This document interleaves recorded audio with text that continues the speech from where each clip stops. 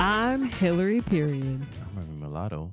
All right, so Remy, What's listen. I'm a first generation Haitian. So literally Are you a rapper everyone too? No. everyone before me but like one cousin was born in Haiti. When I was 10, my mom got remarried to a 6'10" Dutchman he's very American. And so I feel like I was essentially raised in a biracial household and have many biracial tendencies. And despite sort of those ways you have to navigate life as a biracial person, I do not in any sense of the imagination visually present as a biracial person. Like you said, I'm mulatto adjacent. Tell me about your background. Well, I'm Remy Mulatto of House Mulatto, first generation mulatto.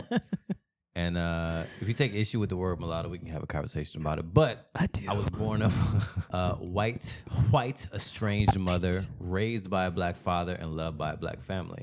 Therefore, I primarily identify as black, but there's plenty that I've missed. And I'm trying to correct that. And that's what this is about. Yeah, I think I'm like a diet soda mix kid. I'm like the Diet Coke of mix because obviously I'm like extremely Haitian. 100%. But I'm very much raised by a Haitian woman and a white man. I've met them both. And I love them both. Yeah, and I just really feel like there's a lot of I'm putting this in quotes, African-American stuff that I really just didn't grow up knowing. And it was really like middle school playing sports with black folks that I started to get more introduced to African-American culture. Because in Florida, when I was born and raised for a little bit in Florida, it was Haitians and other immigrant folks that I was around. And then I moved to Indiana and then it wasn't that anymore. It was white folks and black folks.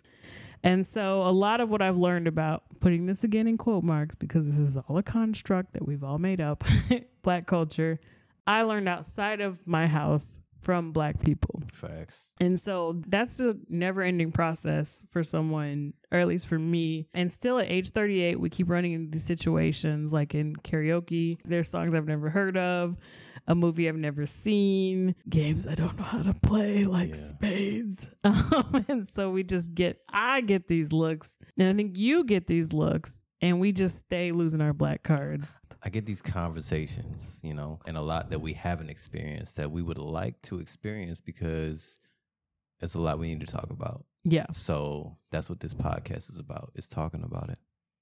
I think even though I believe they're all constructs, we're going to lean into it. So what is this podcast? This podcast, if you've ever heard of the phrase self-actualization, it is the realization or fulfillment of one's talent and potentialities, especially considered as a drive or need present in everyone. But we talking about blackness. So we talking about self-blacktualization. So what we want to do is basically get to know what it means to be black in America and honestly worldwide, but we starting here. So that's what this podcast is about. Find us at patreon.com/self-blacktualization. There you can support us at different levels, like $2.50 a month. At $5 a month, you get a shout out in the first episode after you join and a sticker with a signed thank you note.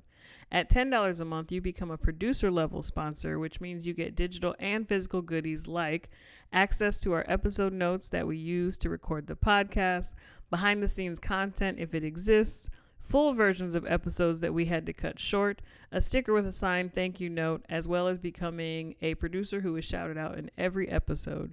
If you have suggestions of what we should do, what we should learn, what we should watch, email us at selfblacktualization@gmail.com or just DM us on Instagram at selfblacktualization. This episode was produced by Remy Mulatto and Hillary Period. It was edited by Remy Mulatto. Special thanks to our recording studio, Noetic Sounds. Y'all stay black.